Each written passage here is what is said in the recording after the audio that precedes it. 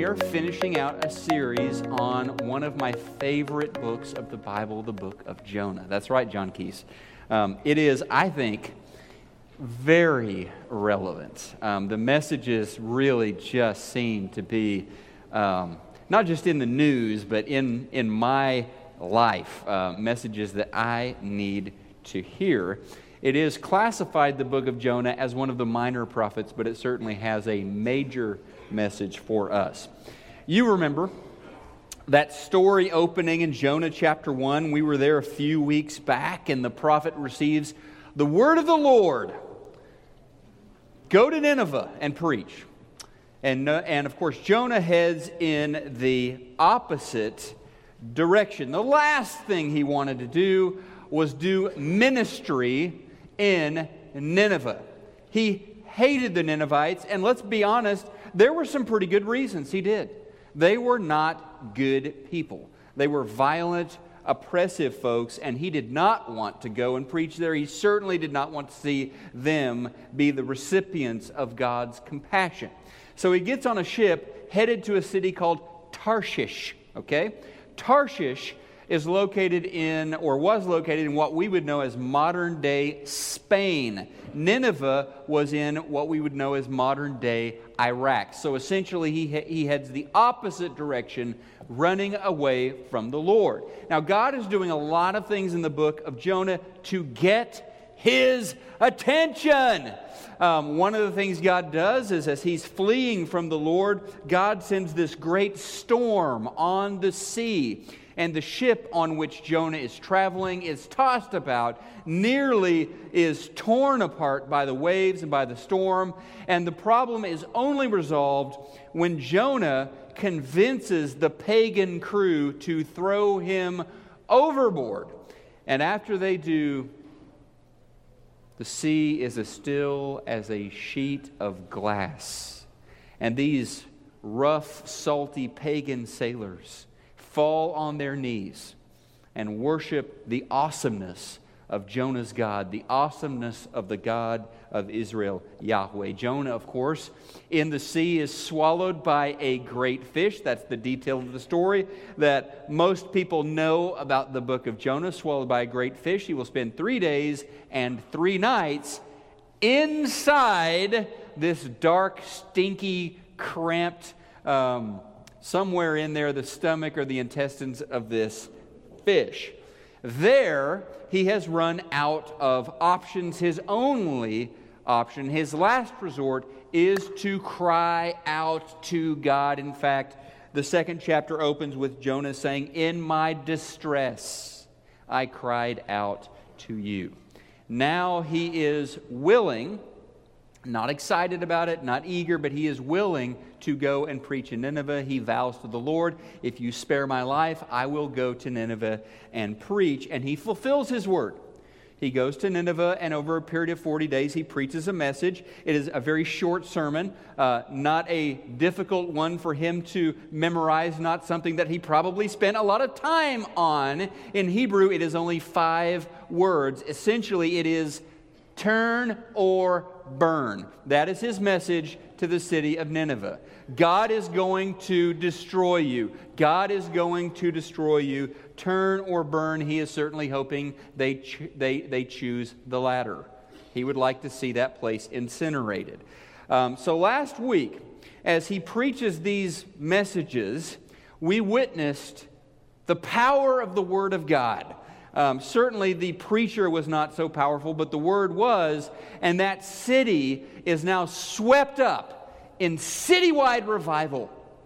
From the richest to the poorest, the old and the young, even the king of Nineveh comes off the throne, covers himself in burlap, sits down in a pile of dust, and begs everyone to turn to the Lord, confess their sins, and repent. Citywide revival. And we saw this.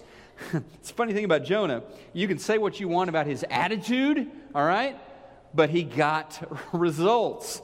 I mean, his time on that ship with the pagan sailors, after he's done there, they are all worshiping God. His 40 days in Nineveh, after he's done in that wicked city, they are all in full repentance, and revival has broken out. The message there is not about Jonah, not wow, the Tony Robbins of the ancient world. What an amazing motivational speaker was the prophet Jonah. It's not about Jonah.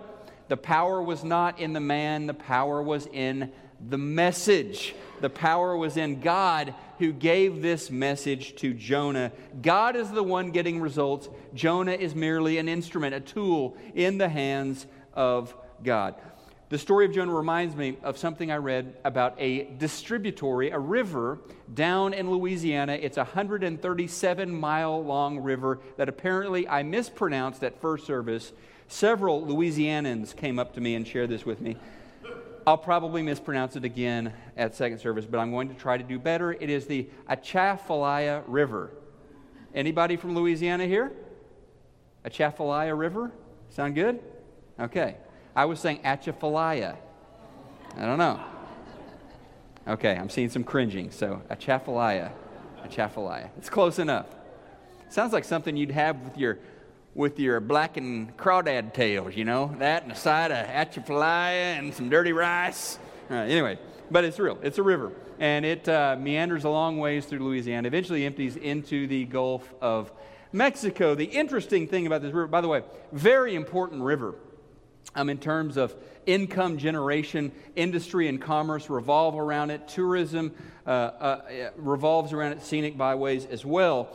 But what's really interesting about this is while it's scenic and while it's productive, it is 100% dependent on a power outside of itself. It's just distributory. So all of the water in the Atchafalaya River comes from the Mississippi River, all right?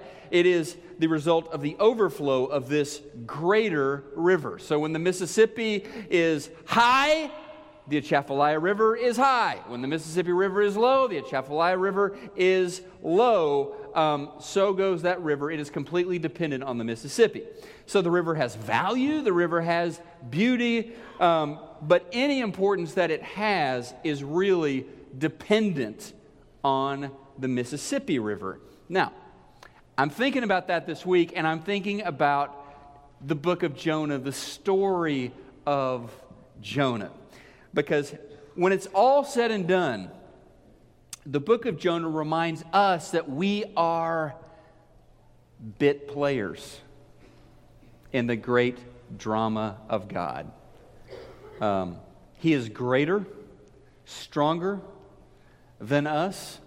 His heart is bigger than our hearts. And the truth is, we are dependent on Him. For any good thing that we have, for any good thing that we might provide or do, we are dependent on God.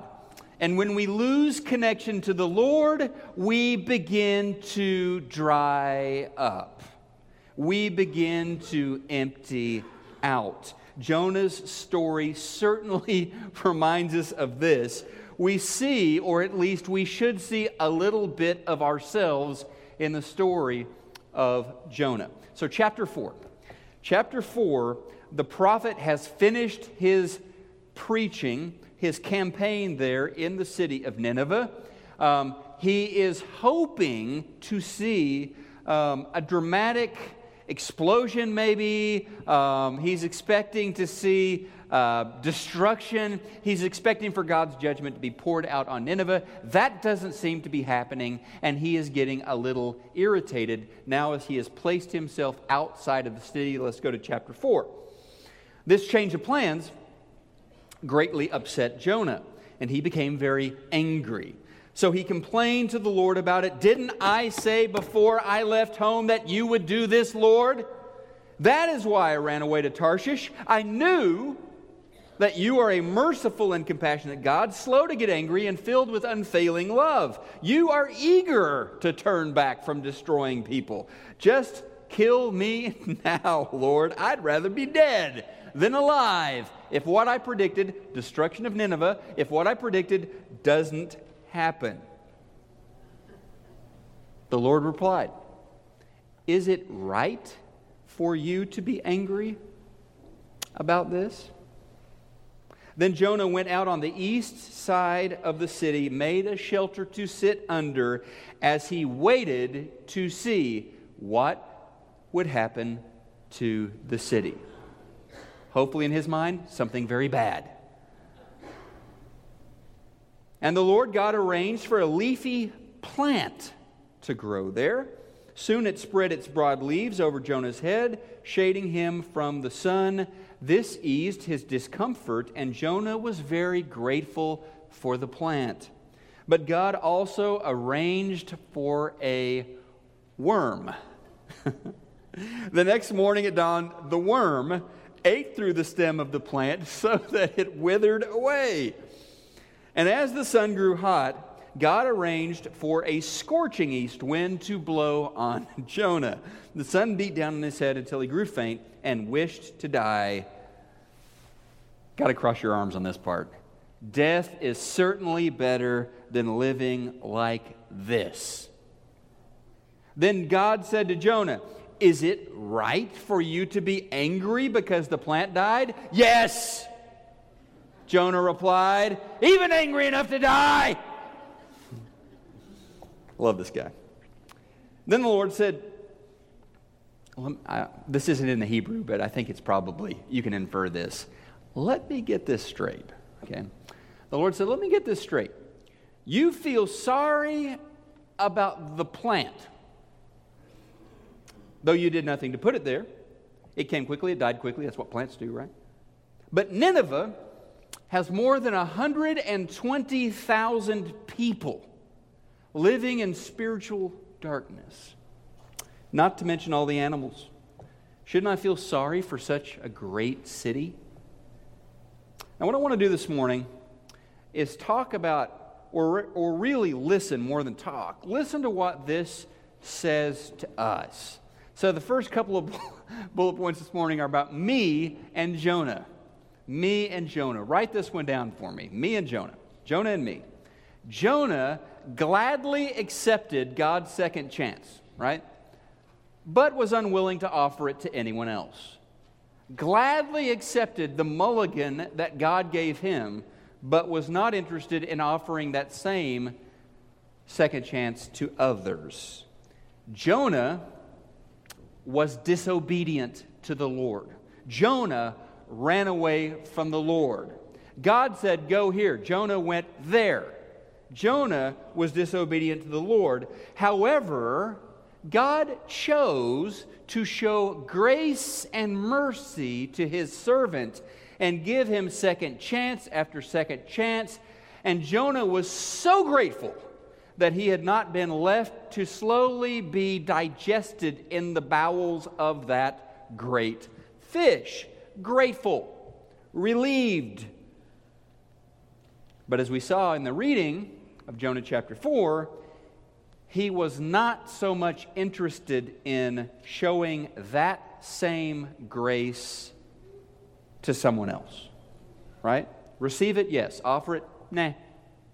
He was glad to have his second chance, but he couldn't stand the thought of the Ninevites getting their second chance. Now, Jonah and me. What about us? Second bullet point here. God loves me and is eager to give me a mulligan. That's a second chance, all right? Eager to give me a mulligan, and he expects me to do the same for others. I think that deserves an amen. He expects me to do the same for others. Amen. Now, because of Jesus, God's mercies have spilled into my life, have overflowed into my world, compassion and kindness and mercy from God pouring into my life. Will we allow them to overflow out of our lives into the lives of people around us? Maybe people who we don't like. Maybe people who we despise. God gave me a second chance. Let me say that again. God gave undeserving me a second chance.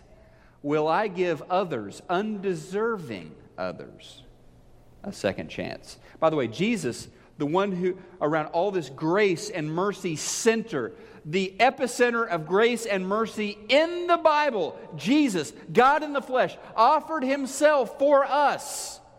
Jesus had some pretty strong feelings on this one, okay? He said in the Sermon on the Mount, Matthew chapter 6, verses 14 to 15, if you forgive those who sin against you, real sin, they've really wronged you. If you forgive those who sin against you, your heavenly Father will forgive you. If you refuse to forgive others, your Father will not forgive your sins.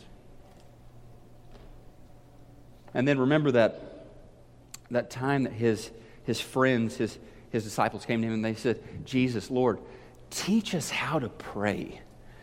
And we have that famous Lord's Prayer. I'm not going to read the whole thing, but I think we'll all remember a part of that prayer recorded in Luke chapter 11, verses 2 and 4. Father, Jesus prayed, forgive us our sins, for we ourselves forgive everyone who is indebted to us.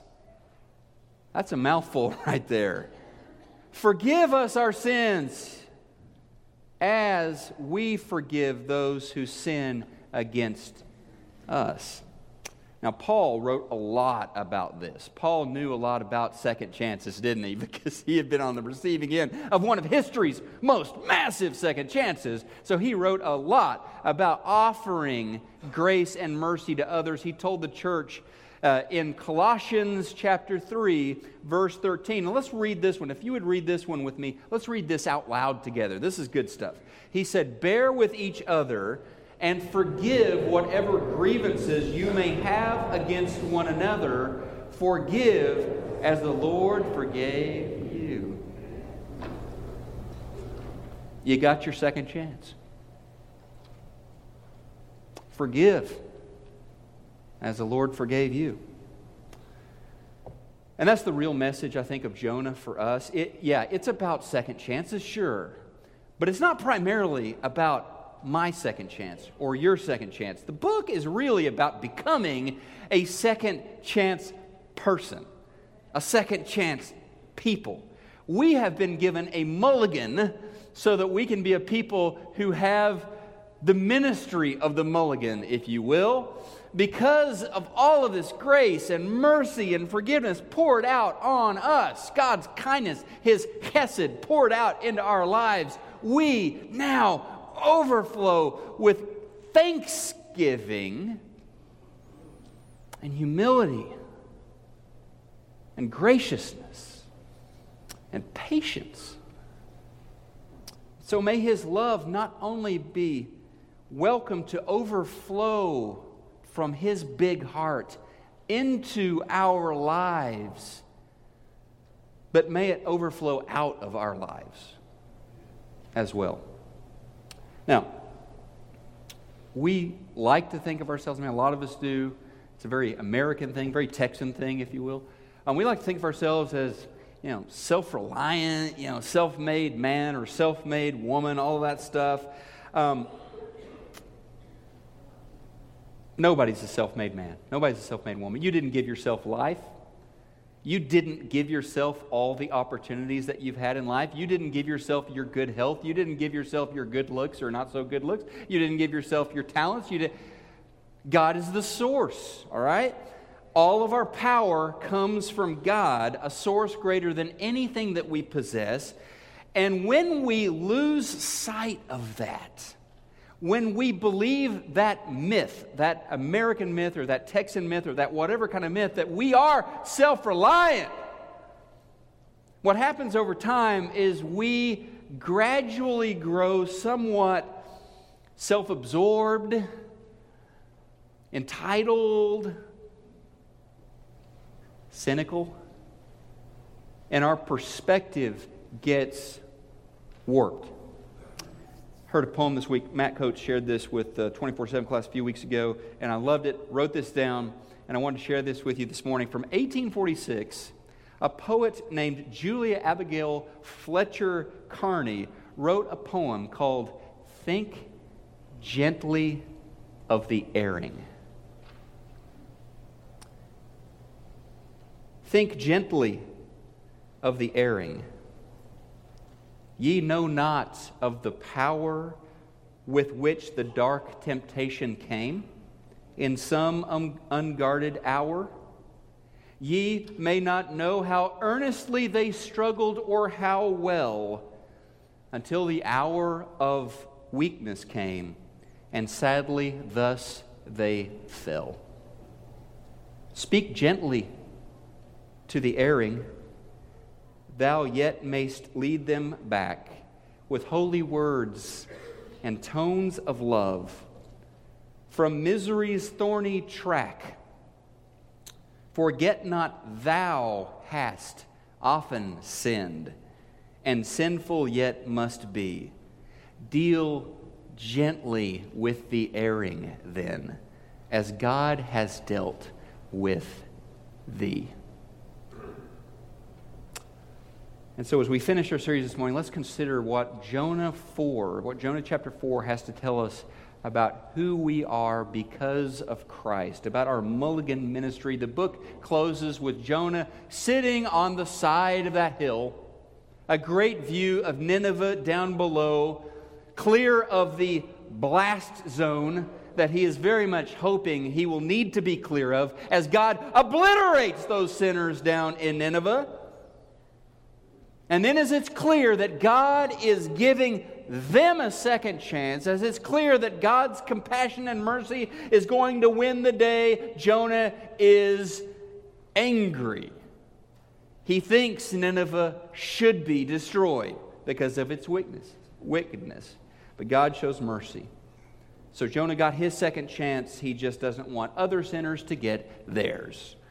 By the way, interesting bit of information here. You all know, it's on the news all the time, the stuff going on with ISIS and all that stuff. By the way, Nineveh is located really right in the middle of ISIS-controlled territory. You may have seen they're destroying lots of artifacts and ruins and stuff over there. They're ruining the ruins, I guess. ISIS, so Nineveh, this is what's really interesting over there. So people are fleeing for their lives. You've got all these refugees fleeing from their lives. We know that in Iraq there are different ethnic groups, the Kurds up north and this. Well, there is one recognized ethnic group in Iraq called the Assyrians. Okay, certain ethnicity there in Iraq.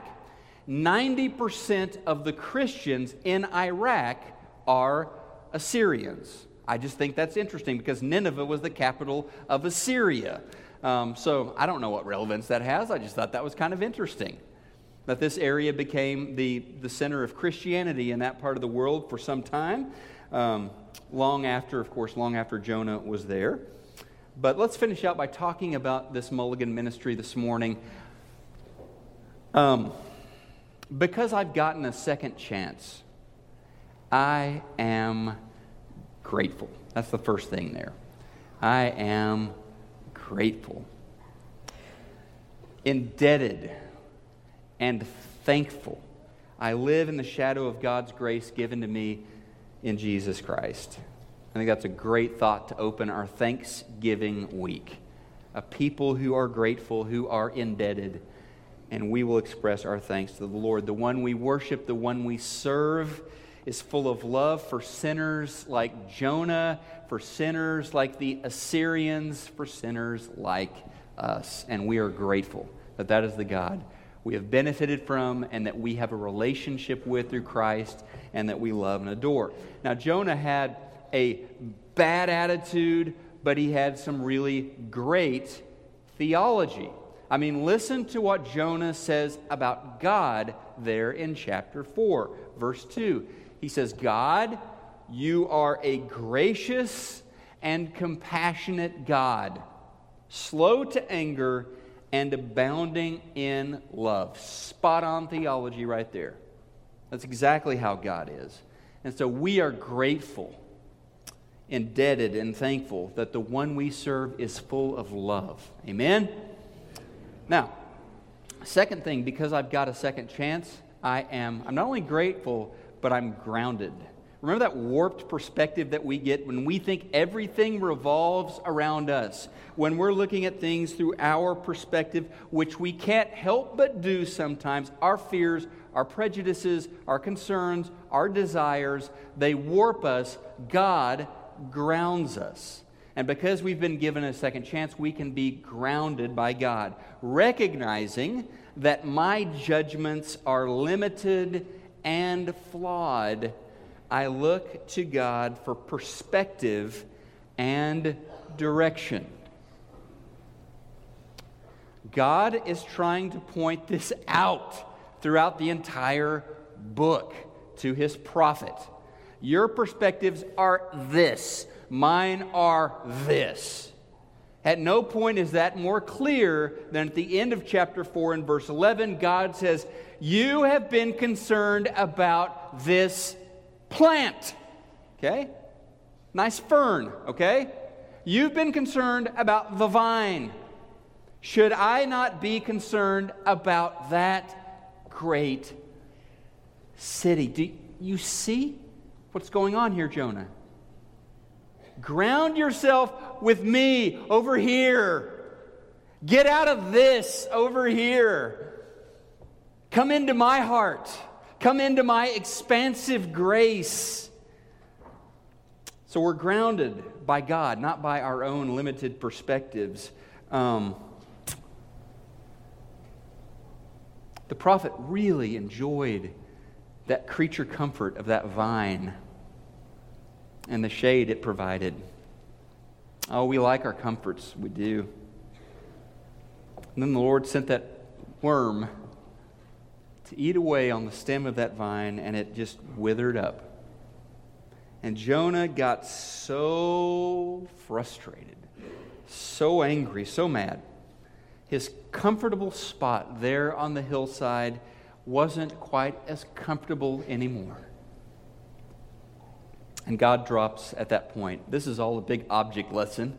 God knows what he's doing here. He drops that hammer of truth on Jonah and says essentially, you care more about the vine, more about your comfort than you do about the mommies and the daddies and the children and all of the thousands and thousands of people who live in this city. Jonah, why don't you think about that? Basically exposing the fact that Jonah, his judgments, his perspective, his outlook is very flawed and very small. The Lord cared about Nineveh. Had they done evil? Yeah. Did they live far from the heart of God? Yeah, they did. And God loved them. God loved those sinners. He saw worth, he saw value, he saw potential in those people. And just like the Atchafalaya River, we dry up when we aren't connected to the one who is greater, who is deeper, who is stronger than us. And if our attitudes and our decisions and judgments are shaped only by our own concerns and our own comfort, our own little part of the world, our experiences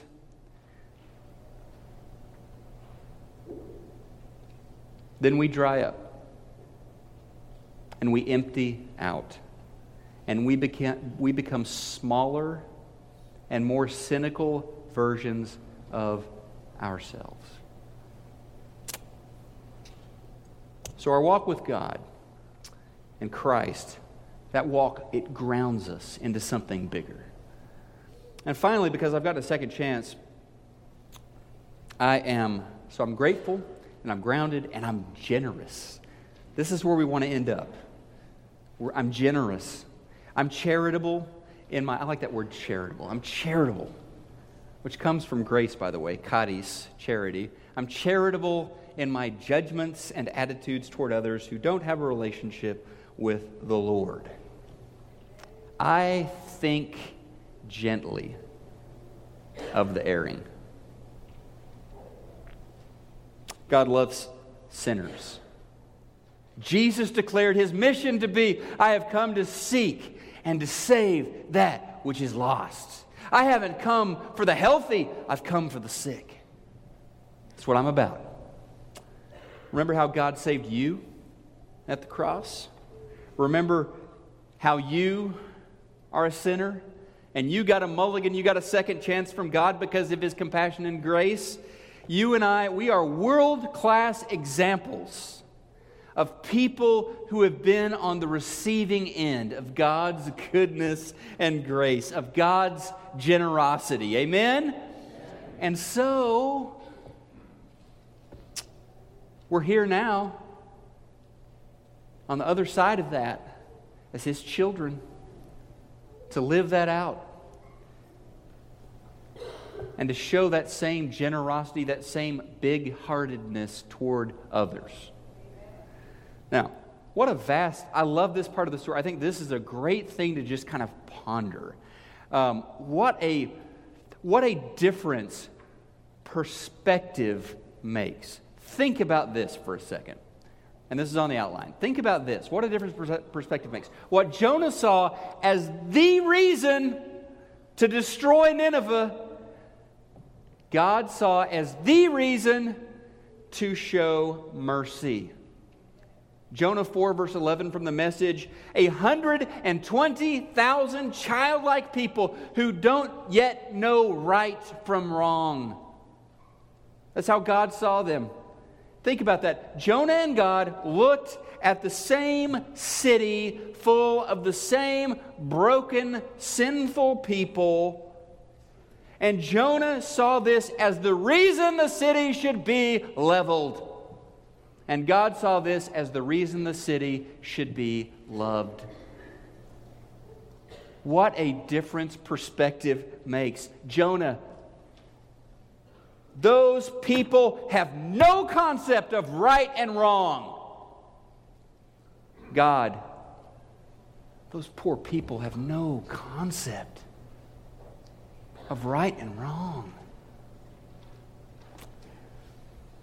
We live in an age, I don't think you would disagree with me on this. We live in an age where whatever your bent, whatever your outlook, whatever your likes and dislikes, whatever your prejudices, whatever snap judgments and sarcasm you enjoy, whatever intolerances we have, we live in an age more than any other where we have gasoline poured on our lesser selves, on our cynical, sarcastic, judgmental, intolerant side. We have gasoline poured on that part of our nature 24/7 by social media and by 24-hour cable news. You get to pick the news channel that agrees with you,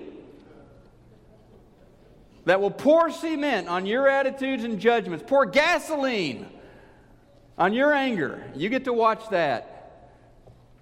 We used to watch news, opine a little bit, the Harry Cronkite days or whatever. We used to watch news to be informed. Now we watch news to be enraged. And it is so easy. It is so easy to live in a way that we forget who we are. A people saved by grace. A people who, because of the overflow of God's love, we've been given a chance to start over, to do things differently. And it is, if you will, it is very easy to become those people have no concept of right and wrong people, instead of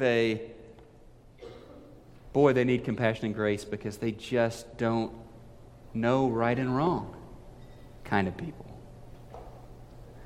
One of my favorite things about the book of Jonah, and this might be my favorite thing about the book of Jonah, is the way it ends.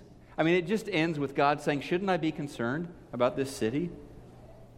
It doesn't tell us what happened to Jonah. Aren't you dying to know? I mean, did God judge Jonah? Did Jonah repent and say, wow, what a turkey I've been. Thank you for my second chance. I'm going to be different from here on out. Now I see her. I don't know. We don't know. The final chapter is not really there for us in Jonah's story. And what I love about that is the final chapter has not been written for you or me either. If you're here this morning, our stories are still open-ended, still TBD, to be determined. If you've been a hard-hearted cynic up to this very moment in time, you can decide now that things are going to be different. You could allow the generosity of Christ to shape you and inform you and pour out through you. Really? Really? I mean, is that possible? Is that kind of sudden change actually possible? Yes. It really is. It really is. It is when the source of that change is a capital S source who is greater than you. Yeah, if you're trying to manufacture within yourself some new attitudes, good luck with that. But if you're allowing God to pour in and pour out over, yeah, you can change. You can change. Now, it could be that up to this very moment in your life, you've been living one way, and now you need to turn toward God, turn the trajectory of your life in a different direction, and say yes to Jesus Christ. Every Christian who's in here at some point in their life had that moment where they said yes to Jesus, where they quit running away from God and started running into the arms of the Lord. And it may be that up to this point, your doubts and your cynicism and your judgments have kept you away from the Lord. It may be because of religion. It may be because of church. It may be because of stuff you've seen on the internet or stuff that anyway, I'm not going to name names. Maybe stuff that you've read that that's not for me. Well, today you could say yes to Jesus. And you could acknowledge that you're a sinner just like all the rest of us. And that you need God's grace. Because on the inside, you just feel empty. And you just feel like you are drying out. And you need to turn to God to fill you up. As disciples, we recognize that we are 100% reliant on the Lord. Only because of the overflow of His love and compassion are we saved, and do we have the resources to be a generous people. So if you need to be baptized into Jesus this morning, just be immersed in His name, covered in His grace and mercy, to begin living a new life. Or as Paul would say, become a new creation. You can do that this morning. Or maybe you just need prayers. And what we do at Press and Crest is we just say, hey, if you want to pray, we're going to sing a song. Pray with your spouse or your son or daughter or your neighbor there on the pew, your small group or your Bible class. And just pray and come before God. Pray with me or one of our elders this morning. But we know that God listens and He wants to hear our hearts. So we gather and we pray. So however you need to respond, do that as we stand together and we respond.